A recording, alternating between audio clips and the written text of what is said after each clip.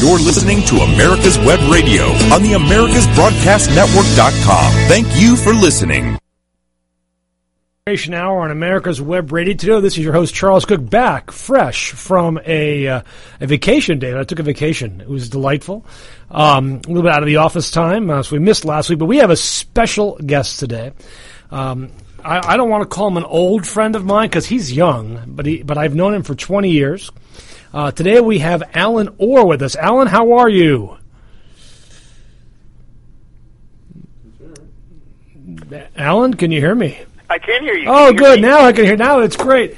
For those of our listeners who don't know Alan, he runs a great immigration practice or immigration in Washington D.C. And he practices employment law. Alan, can you hear me now? I can hear you. Oh, good. Just barely. I don't feel like I'm fully plugged in. Well, David, he can barely hear me. I'm fully plugged in David's going to make some corrections here. Okay, great. So you can hear me. And but I do want to introduce you, Alan. I first met Alan got to be about 20 years ago or so, in the early days of EB5, when lots of crazy stuff was going on. Alan is today serving on the executive committee of the American Immigration Lawyers Association. He is just a fantastic lawyer, and really at the cutting edge of a lot of fun stuff that's going on. I want to have him on the show today, only because so much craziness is happening all at one time.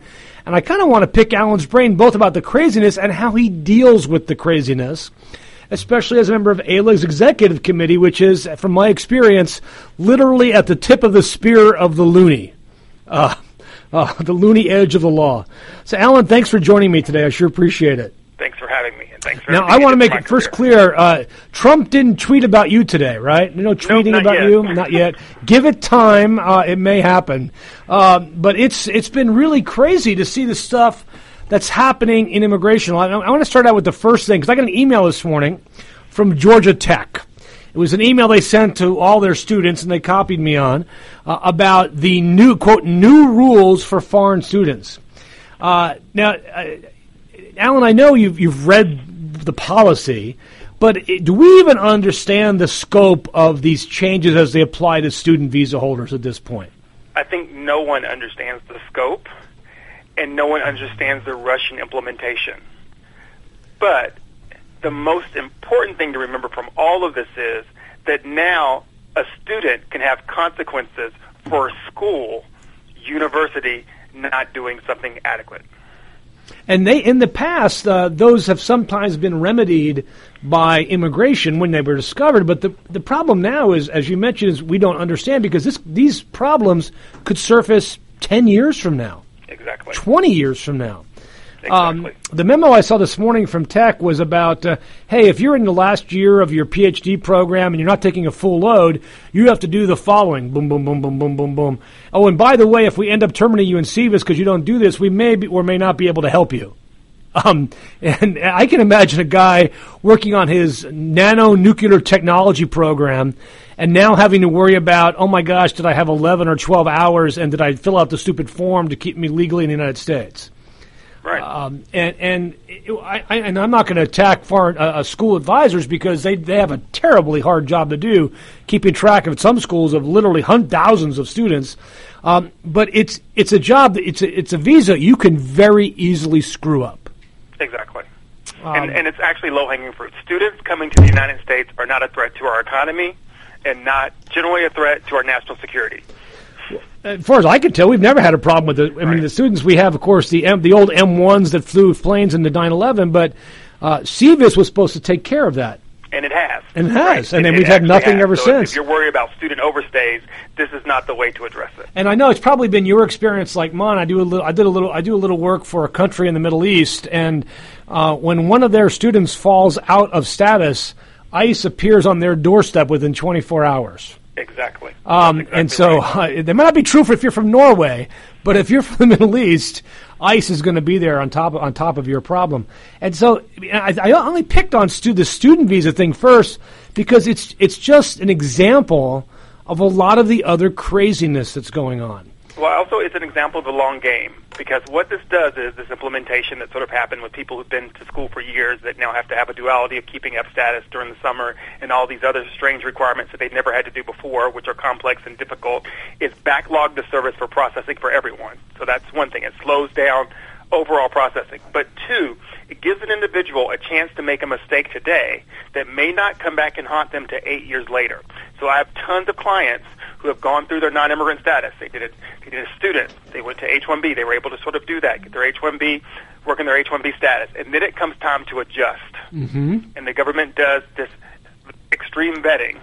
And then they see this problem with the SEVIS records, right? And there's no remedy under the current law, so therefore they're not able to adjust it. They basically have to go out of the country at this point. And possibly consular process, or possibly they have a 10-year bar. Exactly. Because the other change, with not only are these policies putting you out of status, but you then now, as of August 9th, begin accumulating unlawful presence. Exactly. And unlawful presence is going to be a massive problem going forward for a lot more people than we can possibly imagine. You know, what's interesting is I was sitting here thinking about this. The federal government has sprung this surprise on people, and although they haven't made it retroactive, it will be retroactive for many people because they're not going to know about it.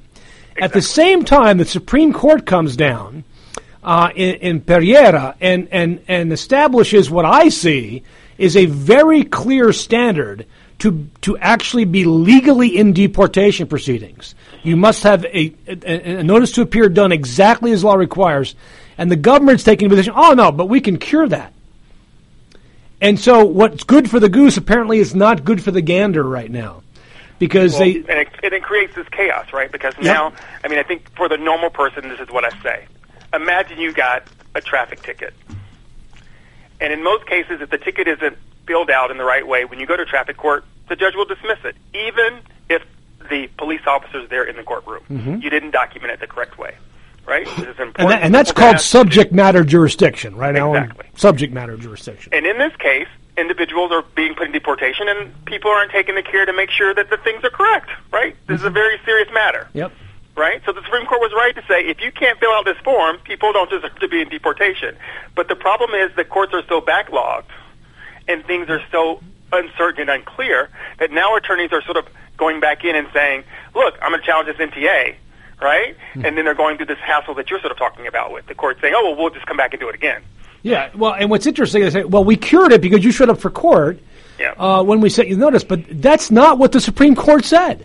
Exactly. And I love the fact that in some courts they're citing precedent from 1838. And I'm sort of thinking, are they going to cite Pennoyer next? Then I realized Pennoyer is about personal jurisdiction, and this is about subject matter jurisdiction. And this is what happens when you have courts that aren't real courts and judges that aren't real judges. Exactly. As part of this. So as part of your chaos theory, and this now I'm feeling like Maxwell Smart. This is actually part of a plan, isn't it? This is not we're randomly doing stuff. Right. This is actually part of a greater scheme that's been in the works for decades within the anti-immigration movement, who now have access to the halls of power, at least in the White House, with the ability to do a great deal of mischief. That has been able to been beat back over the years. This chaos is actually it is a function of the government. It is not a bug. Well, and that's interesting about this. Now, yesterday, I'm sure you saw this fantastic article in Politico by the uncle of Stephen Miller. Absolutely. I mean, really one of the best articles I have read in quite some time. I don't know if you read about who he is. He's a retired neuroscience professor from Harvard or Yale or something. The guy's got serious credentials. But he points out what you and I have been saying on the ground for the last 2 years. Be careful about Trump, not only because it's a nightmare anyway, but the people surrounding him from Jeff Sessions all the way down have an agenda, and they're going to carry that agenda out. And Trump has bought fully into that agenda, which he may not have had before, but certainly has at this point. Right. So the Grassley staffer and the Sessions have basically taken an old Republican platform for immigration and sort of put it in full action, and they're moving so fast that there are typos, there's inconsistencies, and there's definitely a change in law. And I think that that's sort of what is sort of edging. But I think for me, when I step outside of the lawyer world, I go, most of this is political, right? Mm-hmm. This is to say to your constituents that I ran on immigration and I've done something about immigration. Even, in fact, if you haven't done something about immigration other than cause chaos. And because that's what's happening right now. And you see this interesting conundrum that comes up, that they are changing rules and policies and potentially regulations so fast that the people in charge of carrying out policies, the employees of USCIS and ICE and CBP, literally don't understand what's going on. Exactly. They just don't understand what's going on. I want to Which tell are you, grave cost to our client. Oh, no. I think it's people sort of, immigration, in my understanding of immigration, and I was a Reagan Republican. As was I. Those of us out there, that we're out there, that immigration is not a political party issue, right? It is sort of it's one of the functions of the United States, just like anything else. Taxes, sort of getting it right is the function. But now it's sort of become super political, and that any immigration is bad. So having a large immigration pool is bad. But in that continuum, when you think about immigration, if you continue to increase all things that are illegal in some sense, or people are knocking people out of status, ending DACA, ending TPS, when in fact you already have 20 million people plus who are here undocumented, right? Sort of continuing to increase what you would call as unrecognized immigrants here is not a solution to your immigration problem, right? Absolutely not. In fact, you're creating a larger problem. Exactly. Now, there are those that have solutions like Ted Cruz. He wants to add 150 more immigration judges, which would, of course, add 30-40%. But it's not a solution, right? But first of all, where are you going to get those lawyers that are willing to sell their soul to become an immigration judge? Right. And second, even if you did that, then there's nobody with real experience that would become a judge, and you still have to deal with the due process implications of the law. Now, that they want to get around that by literally eliminating due process. That's Jeff Sessions' thing, where you replace immigration judges. Steve Morley is a great example. Now, Steve Morley, I'm sure you know, was an immigration lawyer for years, a really good immigration lawyer, but he's been a judge for, it's got to be a decade already. And by all accounts, a very fair judge to both sides, and he decides that he just needs more information from the government about the service of process of these notices to appear, and they apparently call Sessions, who then gets McHenry to send in an ACIJ, Assistant Immigration Judge, to just literally replace Morley on numerous cases in which he had done this. So what you can't do indirectly, apparently, at least in the context of immigration court, you can do directly if you're an attorney general hell-bent on eliminating legal immigration to America. Right. And anyone who's an American who thinks about justice, your police officer should not also be your judge in any situation. No, and they clearly are here. This is, it's funny. You and I have been in this boat for a very long time. Right. And so for us, it's sad. It seems kind of normal to us. But when you take that step back, as you just mentioned, and look at it from a real person point of view, you go, WTF? I mean, what? You're doing what? The police are doing what here? This is like a scene out of a movie, like Judge Dredd, for goodness sakes. And you've got, right now, Sylvester Stallone is being played by Jeff Sessions. Exactly right. and he is just doing crazy stuff. What I like to say to my clients and to any other individual in public is to sort of say, generally, we all love movies, we all love cinema, that if you were to go to a movie theater, these individuals who are not receiving due process are the people you pull for. Yeah. They are the heroines or the people who suffer in movies that you would applaud, whether they bring their family thousands of miles to try to apply for a lawful process at the border, or they're here in a circumstance that has been difficult and they somehow lost their status and they're trying to regularize their status in a legal way, or they've been here legal for years and the government now finally decides 10 to 15 years later to knock on their door when they have U.S. citizen children and a wife and they're trying to just exist. And that's why the press does so many stories about this now. And one of the rules I didn't tell you about our show is we take breaks every 15 minutes or so. Okay. So we're going to take our first quick break here and come back. And I want to talk about this due process thing, that pesky Constitution thing. We'll be back in just a second on the Immigration Hour on America's Web Radio. Si usted tiene problemas con inmigración o asuntos que tiene que arreglar, llama a los abogados de Cook Immigration Partners. Somos en su lado. Tenemos más de 50 años de experiencia haciendo las leyes de inmigración y defendiendo a los inmigrantes. Llámenos hoy a las 404-816-8611, a los 404-816-8611 o al www.immigration.net. Cook Immigration Partners is your passport through the immigration maze. Whether it's help with E-Verify in your business, or help in how to document a new employee under the new I-9 rules, or if you marry a foreign national, Cook Immigration Partners is your best choice for a legal advocate. Call us today at 866-286-6200. That's 866-286-6200, or visit us on the web at www.immigration.net. You're listening to America's Web Radio on the AmericasBroadcastNetwork.com. Thank you for listening. Welcome back to the Immigration Hour of America's Web Radio. We have our amazing guest today, is Alan Orr. Alan, you actually grew up here in Georgia, isn't that right? I did. But you didn't grow up in the hustle bustle of the big city, did you? No, I didn't. I grew up in a small town called Valdosta, which now is growing to be the hustle bustle of a big city.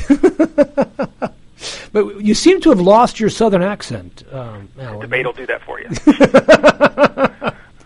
And you are also a Morehouse grad, aren't you? I am. That's awesome. That is just totally awesome. Alan, I want to talk with this pesky due process thing.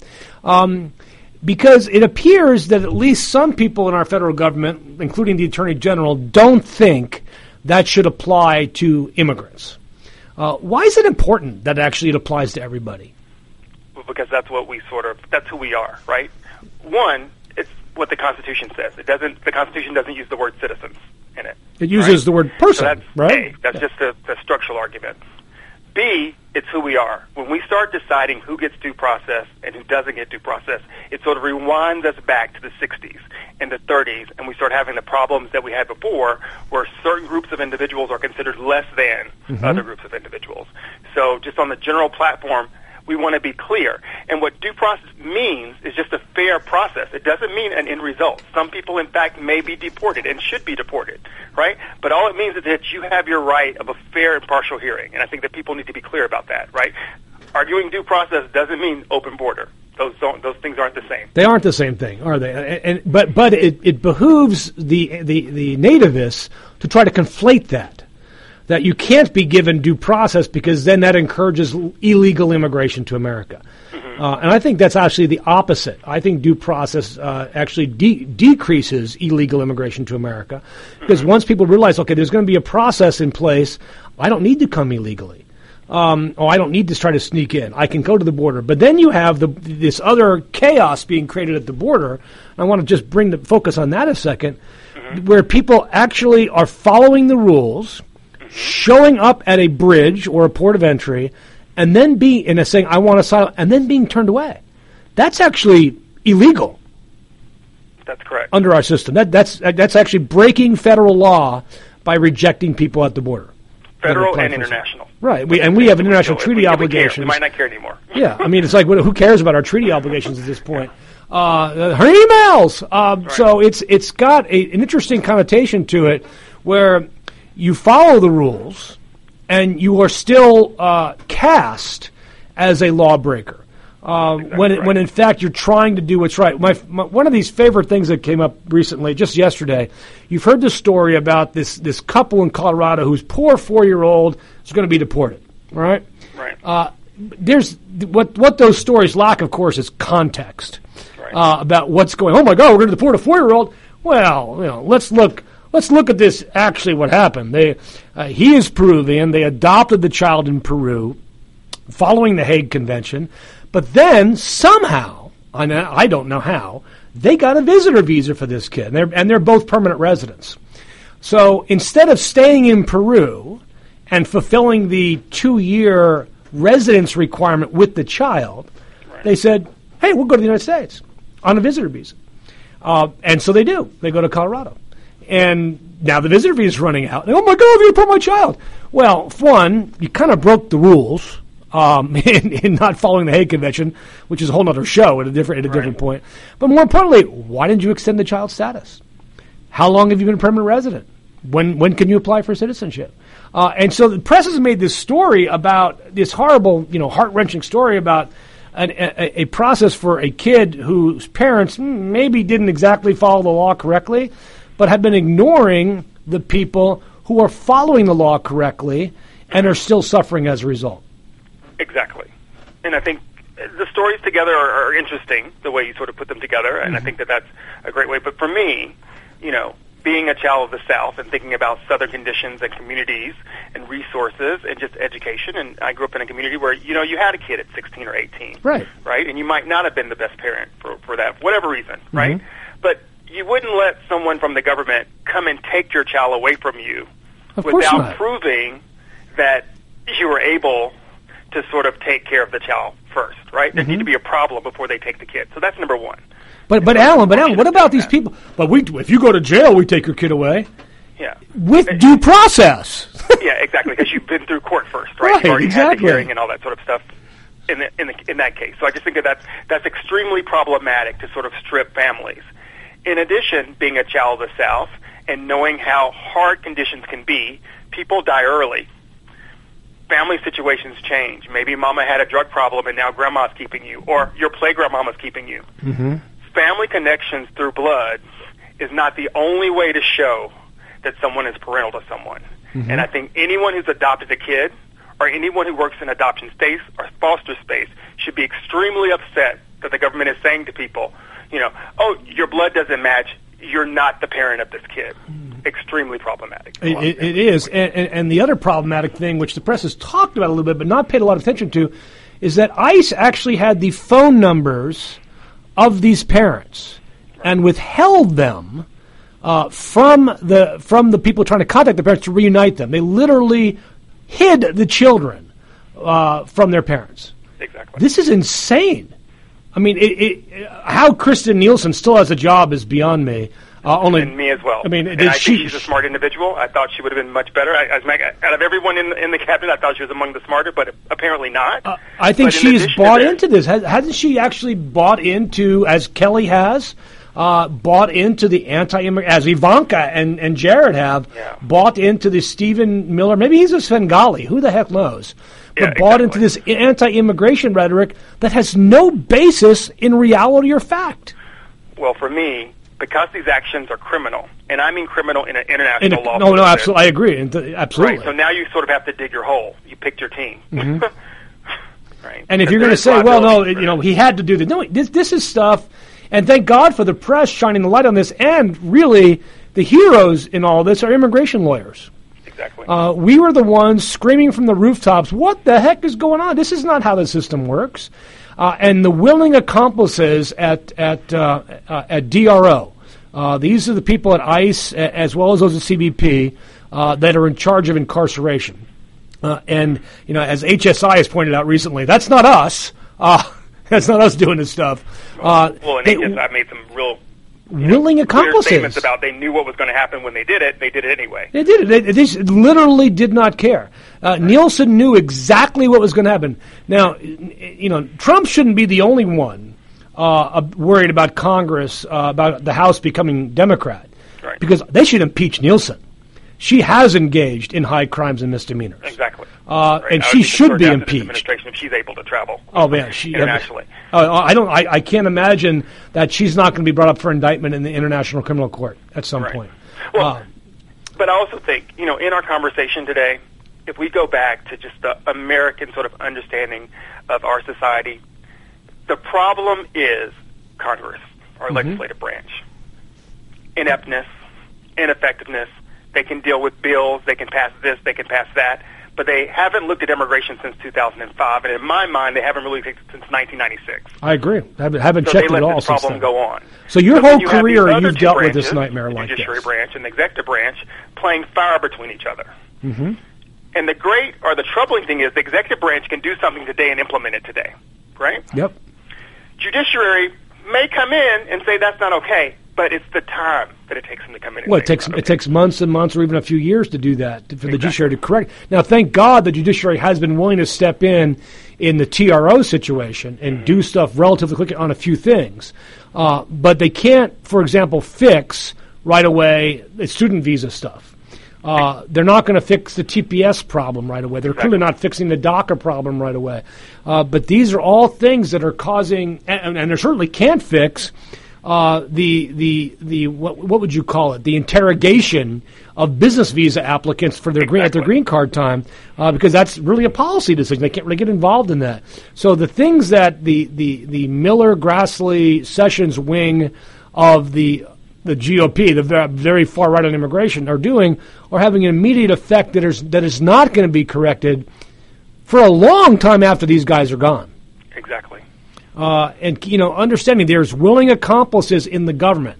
There have been those few special that said, you know what, I quit. I will not be part of this. But the greater majority are like, well, administrations come, administrations go. I'm just going to keep my head down and do my job and get my pension.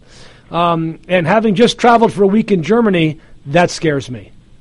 And it should. It should scare everyone as to what the world thinks of us, but also who are we becoming. Because if we treat individuals this way, who we say are not us, and we're not even sure they're not us, they could be us, right? I know a lot of people who have claims to U.S. citizenship from our soldiers working abroad or being in different places. Mm-hmm. But what I made the point today was to say, midterms are happening, primaries are happening in states today. That is how you get involved in the immigration. You need to talk to and support individuals who have an understanding of what the immigration policies are with regards to humanitarian procedures. They don't have to be about, it's not about open borders. It's about due process and justice and who we are. Yeah, and also what's doing right for America. Closing our borders is an economically stupid thing to do. Economically, societally, it's a stupid thing to do. If you want to shrink the U.S. economy long term, reduce legal immigration, because we don't have a growing population without immigration. Shrink it if you want our economy to shrink.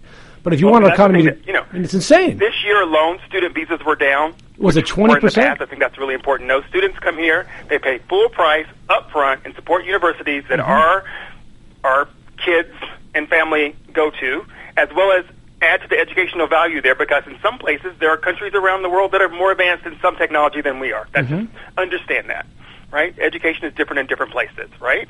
And so now the student visas are down. This year, after hearing about how the H-1 cap is being treated and wage one problems, as well as specialty occupation problems and Buy American, Hire American, companies are deciding, maybe we're not going to play in this H-1 anymore. We're just going to open our operation abroad so we can hire the individuals abroad and not deal with that. Yeah, it's not like they're not hiring the people. Exactly. They're just not hiring them here. Exactly. Which is bad for us long term. Exactly. But for multinational corporations like Google actually is, like Facebook actually is, to them it doesn't matter. Okay, we'll put the guy in Bangalore instead of Birmingham. All right, no big deal. But it's just all on the same computer. They're going to get their work done. But right, we're the ones that lose challenge I out. have with that is that every American company is so American, right? Mm-hmm. They tout the Republican line, most of them. They support the Republican Party, most of them. Then why would we have the consideration to not just let the market decide who is needed? There's no other way, right? Why would an American not hire an American? Why does that need to be regulated at all? Isn't a company in the best place to make those decisions with regards to who can do that job than anyone else?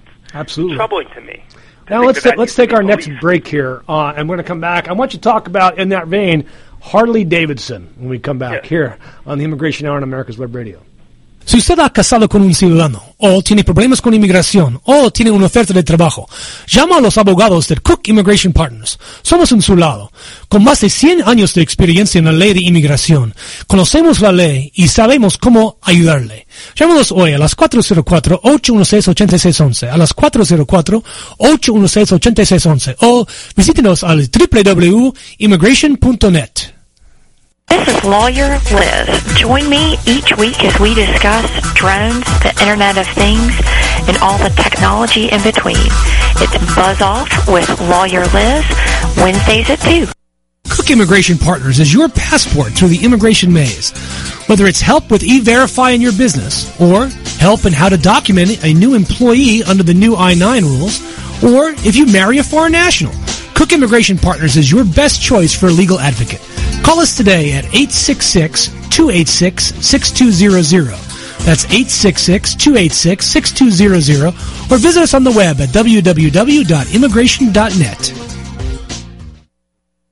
You're listening to America's Web Radio on the AmericasBroadcastNetwork.com. Thank you for listening. We're back on the Immigration Hour on America's Web Radio with our guest today, Alan Orr of Orr Immigration and AILA Executive Committee member. Alan, I left our last segment off by mentioning Harley Davidson because you were talking about shouldn't American companies decide who they should be able to hire, and if they can't find a qualified U.S. worker, great. I mean, who cares if they hire a foreign national? They're making a job here, and yet you have Harley Davidson who now says, you know what, we're done making stuff here. We just can't do it. We just can't do it. So in my lifetime, this is just an interesting thing. In my lifetime, and being from the South, I've actually watched the textile industry leave the United States because that was such a big part of the South, between the cotton and sort of manufacturing it and making clothes and Levi's and all those things that just were truly American, right? And then as the globe became bigger and you could produce it in places for less and have less people do that sort of work, then you sort of watch that move forward, right? And I'm watching this again with these tariffs because what Harley Davis is saying is because of the tariffs, right, which have an impact on immigration in our company, it's cheaper for us to make these things elsewhere, right, and not have these costs. And not understanding the intersection of all these things together is the problem of our administration. Well, and that's the thing. Each of these things have an effect on other things, but when you have people who have literally no experience in economics, in social policy, in immigration, authorizing these decisions, you're going to get chaos. And it goes back to the initial term that you use, the absolute chaos. Now, I want to ask you about another piece of chaos that is brewing out there that is causing extraordinary consternation in the immigrant community, and that is the secret plans on public charge. Now, we know the public charge rules have been around since about, I think it's 1917, when they went into our immigration law, so just a little over 100 years ago. And back then, you could post a $500 bond if you were sponsoring somebody, and that would ensure that for a period of time they weren't going to become a public charge, and you're fine, you get cleared it. Right. But the administration now wants to retroactively look at not only the individuals, but the family sponsors or individual members of the family's use of public monies in some ways to deny them immigration benefits, including things like access to the ACA. Exactly. Which is mandatory. So literally, if you're an American citizen and you use the benefit, that public benefit available for the ACA, that would mean you wouldn't be able to sponsor somebody for who knows how long, even if you were madly in love with them. Right. Well, here's some of so first, that was ultra political. Right. Oh, no, it's all politics, isn't it? Right. They didn't have to announce it. They didn't have to leak it. At the time they leaked it, they were shifting the narrative for me in the news. Yep. Because you could have waited till it was a drafted policy and just put it forward. So, one, that's way. Two, as a good lawyer, you're not going to retroactively imply that to anyone. Oh, clearly not. Clearly not going to retroactive. Clearly not. So, forget that story. Now, sort of move it forward in the problematic way of having a conversation with someone about this is, I am 40 years plus, right? If someone were to ask me, have I received public assistance, I would go, no, I never was on food stamps, I never got WIC, I never got any of those things as a child, totally fine, right? We've already discussed that I went to Morehouse. Well, at my time at Morehouse, I received a Pell Grant. Well, yeah, exactly. As did I. At BYU, I got my Pell Grant. That's how I paid for tuition. I didn't think of that as public assistance at the time. No. I mean, right? I thought of that as, give me my money, I need to get my education. Yeah, I pay my tuition today, right? The Pell Grant back, right? I think I've already have. Yeah, well, I hope I have at this point. Doing goodwill and advancing culture and, doing these things. So that's how it becomes problematic. They want to penalize you for something that was so far back, right, that there's clearly a record of, that there's always this gotcha game. Well, and then, of course, if you're asked about it and you don't disclose it because, hell, I don't remember I got a Pell Grant or not, if they find out, then you lied to them. Exactly. And if you lied to them on the federal form, now you're guilty of perjury. Exactly. Now you can go to prison. It's the criminalization of civil immigration law. That's exactly right. And what's been interesting, of our officials can remember what they said last week. Well, or even apparently, even about the president's meeting with people. Yeah, exactly. So here's a question about this on this, because what this has done, and you've made a good point. This was designed to get something else out of the news, but also it has another factor. It's designed to scare people. Exactly. a lot of these policies, as they're reported, especially in the ethnic press, I do a lot of Spanish, and a lot in the ethnic press doesn't accurately report, or at least it's not reported in a way that's easily understood, that these are ideas people are thinking about, rather than the emails I got afterwards. I just heard on Univision that these new rules went into place. Exactly. Well, no. One, there is no new rule. We don't even have a proposed rule. We have a memo that leaked. But it's designed to scare people into not using the benefits they are legally entitled to use. I think that's super important for this reason. I believe we live in a world of scare immigration. Mm-hmm. And the reason I say that is because the task or the goal is to scare the American against the foreign national. Mm-hmm. So Americans are scared. They're coming here, they're killing us, they're all MS-13, all of them. Yep. Right? Not regular percentages like they are in the United States. And not to forget that MS-13 was started in California. Exactly. We created a damn thing. But then for the immigrant, the concept is to scare you to apply for a benefit. If you're a non-immigrant coming here for school or whatever, if you don't maintain your status, it's a problem. If you're coming here to work at a company, is there a U.S. worker that could be taking that job, or are you really a specialty occupation, right? Mm-hmm. That sort of problematic thing. And just to focus on that, I think people should know that the Department of Labor has taken 100,000 jobs and made them, not literally, but figuratively, 2,000 jobs. And when you do that type of averaging, some people in those professions may not have bachelor's degrees. Mm-hmm. But that doesn't mean that our clients in their world don't require bachelor's degrees. And that's the problematic argument that's happening right there in that sort of space. But then, if you're a green card holder in the United States and you finally saved enough cash to naturalize, the government is saying, be fearful of naturalization, because if you go to naturalize, we may deport you. Because we're going to go back and we're going to go through your file with a fine-tooth comb all the way back to that visitor visa application in 1995, where you said you were married when in fact you were single. Exactly. And that little lie that may have made a difference or not difference to get you a visitor visa, you will now be held accountable. And I'll give you a great example. Yesterday, Alan, I had a consultation with a guy who works for a large foreign manufacturing company here in the South. As you know, there's lots of these foreign companies here in the South. And he went to his adjustment of status interview. He had been on an E-visa for, my gosh, almost 12 years. And finally, his employer decided to do a labor certification for him. Unfortunately, they picked a lawyer who thought it was easier and cheaper for the company to find a job that had a lower wage rather than the position he was using, the position he was in. And so when he went to the interview by himself, because somebody told him, oh, you can't have a lawyer at that interview, 3 hours later and a 12-page sworn statement later, they're asking him for a fraud waiver, which, of course, he's not eligible to file since he has no qualifying relatives, because of something that that was put on his first E-2 visa application almost 15 years ago.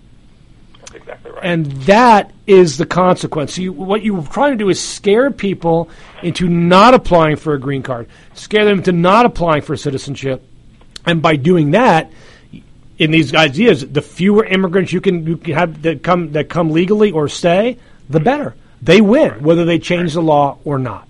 And in a fairness way, because this is something that I'm really going to promote through the rest of my term in AILA, is sort of a statute of limitation. I mean, there is none right now, right? So all our listeners don't know immigration law. No matter what happened or when it happened, you're liable for it. Exactly. Period, end of story. And that doesn't happen anywhere else in jurisprudence in the United States. Nope. Nowhere else does it happen, right? If something's known, and generally you do nothing along the baseline for 5 years, no enforcement, no action taken, you cannot go back and do that. And that's problematic for everyone. Well, if we could ever get Congress... Mistakes are things that happen so far in the past, you forgot about them, and nobody's perfect. And, you know, it's interesting. We had a version of that as part of amnesty in 1986, where there was nothing that you said or did in your application for amnesty could be used against you in the future. And that's the last time we had a version of a sort of statute of limitations. because everything else, no matter when it happened, no matter how minor it is, can by the government be considered fraud. Now, you and I, when we went to law school, we learned there were 9 elements of fraud. How many elements of fraud do you think immigration considers fraud to have? None. Okay, if something is not correct, that's fraud to them. Right. They just jump right to the fraud bar and say, "Oh, well, you lied. This is a lie. It's not true. It could be a fraud." When it can be interpreted various ways. Now, this guy that came in, we're going to go back and look at his visa applications and try to respond to this quote request for evidence and say, "Look, funny face, you can't do a fraud waiver. And by the way, you're wrong. There's no fraud here, and therefore he doesn't need a waiver." And we will have to end up litigating. I told this guy, they're going to rule against you. Exactly. And so we're going to fight this in immigration court. And it was funny because he goes, "Well, can't I just appeal it?" I said, "You don't appeal adjustment of statuses. Exactly. You go to immigration court, and right there is where you fight this." But I told him, "Look, I think we're going to win this ultimately because I don't think what happened here was fraud in any way. But it still was an unwise move by your lawyer to tell you to do this. Well, the wage was high. Well, okay, well then tell your employer to give you a damn raise. Instead of just making up a job. But it's been really fascinating to see this in a lot of contexts because if you go back 5 or 6 years, even 3 years, somebody says to you, "Alan, hey, I've got they've given me an interview of my family case. Do I need a lawyer?" What's wrong? It's a good marriage, you'd be fine. Would you give that advice today? No. No. I mean, on any application. On none. Nothing should you not have a lawyer. You literally... Because now I'm exposed as a lawyer as well. Yeah. And the individual. We're both on the line. Right? We're both there. And so you need to have a lawyer at your interview, no matter what that interview is for. Oh, but I don't lie on my application. That doesn't matter.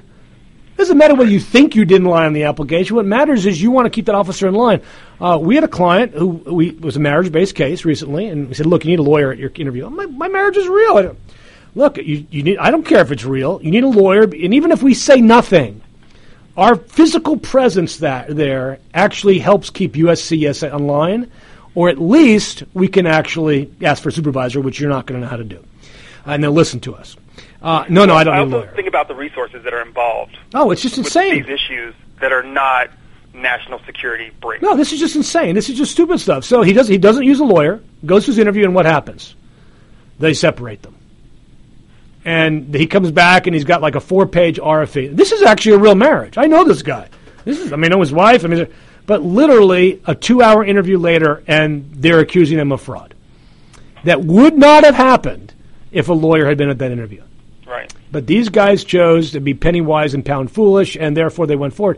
You just can't do that anymore. Even applying for visas, you can't do it. I do a lot of speaking outside the country on how to apply for visitor visas and stuff like that. And people surround these U.S. consulates. They're notarios. They are helpers. They help prepare applications. And what they do is they tell you to lie.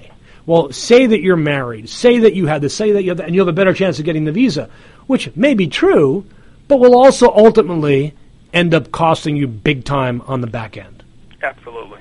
Hey, let's take our final break here, and we'll come back and finish our podcast here on the Immigration Hour on America's Web Radio. Soy Charles Cook, el jefe del grupo de abogados Cook Immigration Partners. Estoy en su lado, con más de 20 años de experiencia con la ley de inmigración. Conozco cómo ayudarle. Sé la ley. Y sé que alguna gente podemos ayudar. Llámanos hoy a las 404-816-8611. A las 404-816-8611. O visítenos en el internet. www.immigration.net. Hello, I'm Dr. Mike Karuchak. Have you ever wondered what doctors talk about amongst themselves? If you do, join us on the Doctor's Lounge and hear the doctors' conversations amongst themselves. Join me and my co-host, Dr. Hal Schertz, every Thursday morning, 8 to 9 a.m. Cook Immigration Partners is your passport through the immigration maze. Whether it's help with E-Verify in your business, or help in how to document a new employee under the new I-9 rules, or if you marry a foreign national, Cook Immigration Partners is your best choice for a legal advocate. Call us today at 866-286-6200. That's 866-286-6200, or visit us on the web at www.immigration.net. You're listening to America's Web Radio on the AmericasBroadcastNetwork.com. Thank you for listening. Alan, I'm just so grateful to have you on our show today. AILA has done some remarkable stuff in the last 18 months in not only helping immigration lawyers be better at what we do, but I think AILA has really come out of kind of a shadow as being a national leader in this whole immigration debate. One of the fun things, and I think the most impactful thing they've done, is really focus on litigation. What do you see going forward as AILA's role in really holding the administration accountable to the law itself? So, one, it's our collective knowledge, being the knowledge experts on all of these things, to sort of say, to be the one that says this is a change in law that gets you to the lawsuit in the first place, and using the strategy of our network to decide the best places to litigate the suits, which I think is ultimately important. But AILA's primary goal right now is to hold the line. And we used to hold the line with liaison with the government. And we have tons of meetings that we used to go in and say, listen, you might not have known this. Here's what really happens, right? Just from the matter of saying, that's back when we had liaison. That's back when we had liaison, right? Yeah. And so now they've sort of turned to these wide stakeholder meetings, which really gives you no impact on the government. Mm-hmm. So at this point, we're at a case where we're saying we're not going to take these random denials anymore or these random changes, so we are going to sue. And we actually have a task force put together to create and mandate the right place to litigate, how to litigate, and what issues we're going to litigate. Because we all know that you can also go to court and litigate and get a really bad decision for everyone. Bad facts make bad law, as we all know. Exactly. You got to pick the right case. You need the right litigants, right? Mm-hmm. And so for me, being a person of color, it does remind me a little bit of the NAACP back when they were sort of charging against these sort of broad policies of sort of staking out the right place to make the case. I will tell you honestly, though, being former Republican and understanding how the party works, that they're ahead of us in this race. Oh, they are. They absolutely are. The government's very clear about where they're bringing their suits. Right now, you see the DACA cases moving forward in Texas. Right. So they know which judges to go before. They know which arguments to make. They know where they'll be successful. Now, AILA's not, of course, doing this alone. No. AILA has really developed some very strong and powerful relationships with other national litigation entities, as well as a number of private, large law firms willing to litigate against the administration on these social issues. And I'll give you a great example. Right now, as a member of this aforementioned litigation task force, we are ready to proceed on our litigation against the government, and it's not secret because Glasgow already told the government, we're going to sue on the student regulations. And we already have plaintiffs, large, big plaintiffs, and we already have a firm. And as we put together the complaint and ask for an injunction, which I imagine we're getting this done in the next little bit, it is going to have a national impact. But this is and something that I argue when I was back involved in AILA leadership, was the courts are our only salvation against this. And honestly, we have to get to the courts before Trump destroys them as well. The Senate's at a breakneck pace in appointing people that, in many cases shouldn't be on the bench. I think the court is everybody. I also think, and I believe this from everything about me, that Congress is the place that holds the key to the kingdom. Well, that's what the Constitution says, right? So we have to make sure, and AILA is a non-political entity. Exactly. So AILA doesn't have, and people like you and me who are former Reagan Republicans, right? Right. Exactly. We know where the GOP could go on this. We are apocalyptic about the fact that our party has disappeared that we used to know. I do believe Reagan is rolling over in his grave at this very moment at the idea of what's going on. But at the same time, we have to speak up and make sure that both parties understand, because this immigration is not a party issue, that there is a right and a wrong on this issue, and we are headed in the wrong direction right now. Exactly. That's the most important thing right now. And that's where the American population should stand up and vote, right? Our voting percentages are super low, and they should not be that low. And disenfranchised or disinterested millennials, it's time to decide what country you want to inherit. I mean, they have the power to vote. It was a great article the other day that the non-voters decided the last election. Exactly. And for here in Georgia, your home state, which you don't currently vote in right now, if you're moving here, it would be really nice. We have an amazing candidate for governor, and then we have the GOP candidate, who is wildly unqualified to be governor of this state. Yet it will depend on the turnout of what has historically been disenfranchised minorities and young voters along with disgruntled GOP people like me, that could actually make this election happen positively for an extraordinary candidate, Stacey Abrams, for governor. Exactly. But we look at the national election and we say, okay, if 67% of all Americans, 67% of all Americans, including like 60% of Republicans, think that we should have DACA kids should get green cards, that TPS is a good idea, that we need to actually increase legal immigration. Where are they voting? They're not voting what they believe.